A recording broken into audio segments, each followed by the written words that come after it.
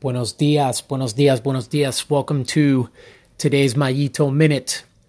I'm going to do this one a little bit more laid back today, so pardon me if you hear some thunder or if you're hearing the pitter-patter of the rain outside, as I've currently got my window open to my office / at 4 o'clock this becomes the kids' playroom.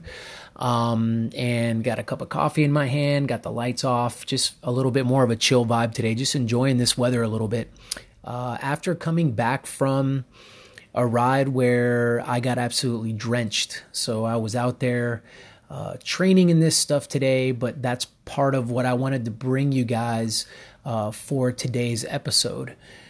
So for those of you that don't know, if you don't know, I'm going to tell you. My favorite Grand Tour of them all is happening right now, the Giro d'Italia. It's the first of the 3 big Grand Tours. So you've got Tour of Italy, Tour de France, and then the Tour of Spain. And, the Tour de France grabs all the headlines, but I love the Giro. I love the passion. I love the colors. I love just that culture maybe aligns more with the culture that I came from, being Hispanic, and for whatever reason I love it. I follow the race closely, and apparently they're getting a ton of rain out there. So coming into today's stage, just me reading up on the races and all that, it was going to be an interesting stage with the rain. They didn't know whether it was going to be a GC day or a breakaway day, just all these cool things. And so I was very, very interested in today's stage. But one of the things that I did last night, when I just kind of read the stage preview and saw that it was going to be raining and what the racers were going to have to face out there in Italy, I told myself, you're going to do that as well tomorrow, because I knew that we had rain in the forecast here in Texas in the Metroplex. And I made the decision, I'm going to ride outside in the rain tomorrow. I'm not going to ride indoors. I'm not going to try to dodge this. I'm going to go outside and I'm going to get a good, proper soaking as I get my ride in. And I thought to myself, because I want that connection. Now, what connection are you talking about? Now, some of you guys, you may laugh at me for this, but it's all good.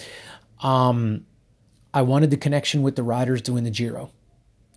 They rode in rain today all day. I wanted to ride in the rain. Now, they rode, they rode longer than me and harder than me today, but we were both wet.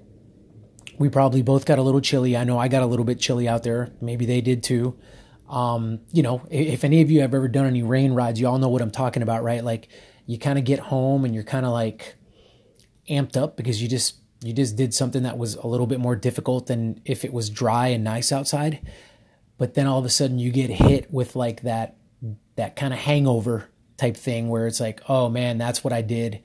And the rain just has a way of kind of fatiguing you a little bit more, right? Hence the reason why I've got a cup of coffee in my hand right now, and I generally don't drink coffee, in the afternoons. I've cut that habit out. But today was one of those days where I wanted one because I knew what was coming for me, being a little bit more fatigued from having taken on the elements outside. But why am I telling you all of this? By the way, I had an absolutely fantastic ride. The ride was incredible. It was one of those magical days where you just kind of feel like you can go forever. The legs are just turning over. The power meter is reading nicely. The heart rate is nice and low. And I was absolutely just ripping. I mean, I just had one of those days. I just knew. I wasn't looking at power data while I was riding, but I could feel it. Which, by the way, a little bit of a plug for knowing our bodies. I mean, I knew from the get I was on this kind of a day, but I had already planned to have this kind of a day ahead of time because I was excited about the fact that I was going to be doing something that the guys at the highest level of the sport would be doing on their journey, around Italy today on the other side of the world. So application time. Like, why am I telling you guys this? Well, as I was riding today and I was thinking about how I was going to present this to you guys, I thought to myself of a very interesting thing that we know about children. Now, I've got a 9-year-old, I've got a 7-year-old, and I've got a 4-year-old. more so with my 7-year-old, because he's kind of at that age where he's not, my 4-year-old doesn't understand a lot of things. But unfortunately, my 9-year-old is a little bit older. So unfortunately, she's kind of having this flushed out of her. But what do I know about my 7-year-old? Man, my 7-year-old, he is Cadell. He will tell you some pretty crazy things. His imagination, the possibilities that exist within that young man they're awesome. I mean, they're refreshing for me to hear. I love hearing about them. And at the same time, there's times where as a rational adult, I kind of like look at him and kind of think to myself, like, that's not possible. You kind of shouldn't maybe be thinking that. It's not really that realistic, whatever that happens to be, right? Like I've got some doubt. And why am I bringing you that example as well? Because when we look at kids, all of these possibilities exist, and there's not really anything that's not possible with them, right? The power of their imaginations propel them to have this joy, this lightheartedness, this giddiness, this sense of hope, right? That we lose as we get older. But it's so powerful, isn't it? Because they'll watch, YouTube now, right? If you've got kids, you guys understand, like, they'll watch stuff and there's no distance between what they're watching somebody do on YouTube, a performer, and them. I mean, they think to themselves, well, if they can do it, I can do it. I can do that, Dad. I hear that all the time, right? Because they're simply watching somebody else do something. And if they can watch somebody else do something, then they can do that same thing, right? So what I wanted to talk about for today's episode was that it's the power of imagination.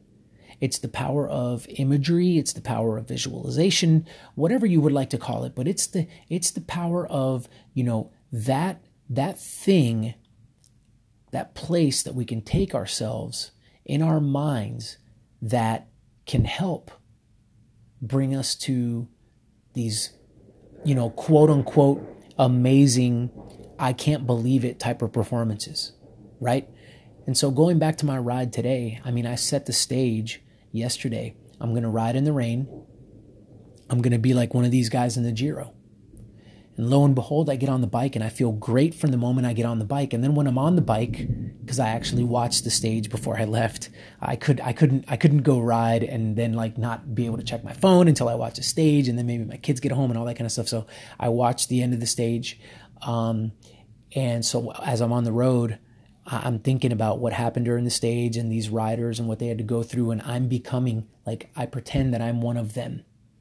And again, I know that some of this stuff sounds a little bit cuckoo to you, or maybe something that you've never done, but I encourage you to try it because it works. And then the other thing that I did was, because it was raining, I was thinking to myself, well, you're going to be going to Belgium in July, and it's possible that it rains, and it's possible that you do a race in the rain, and like, what's the scenario that you're in right now? And just all of those kinds of things. And I constantly kept my mind kind of turned on to scenarios that I would like to see for myself when I'm in competitive situations. So again, my imagination was running free today. It was working, right? And I had a really good ride because of it. So I just want to end with that. I just want to end with, use your imaginations, folks. For whatever reason, we feel like we get too old to do that as time goes on, and we think to ourselves with rational thoughts, with things that are possible. And if things aren't possible, then we don't like to spend time thinking about them. But let's rewind the clock.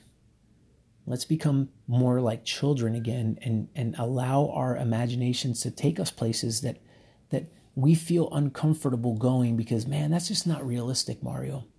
We'll go there and allow that imagination to just get out and allow it to just run around and play. And seriously, you'll be amazed at what it can do for your performance. So there you have it. Imagery, visualization, something that we don't really do a lot of.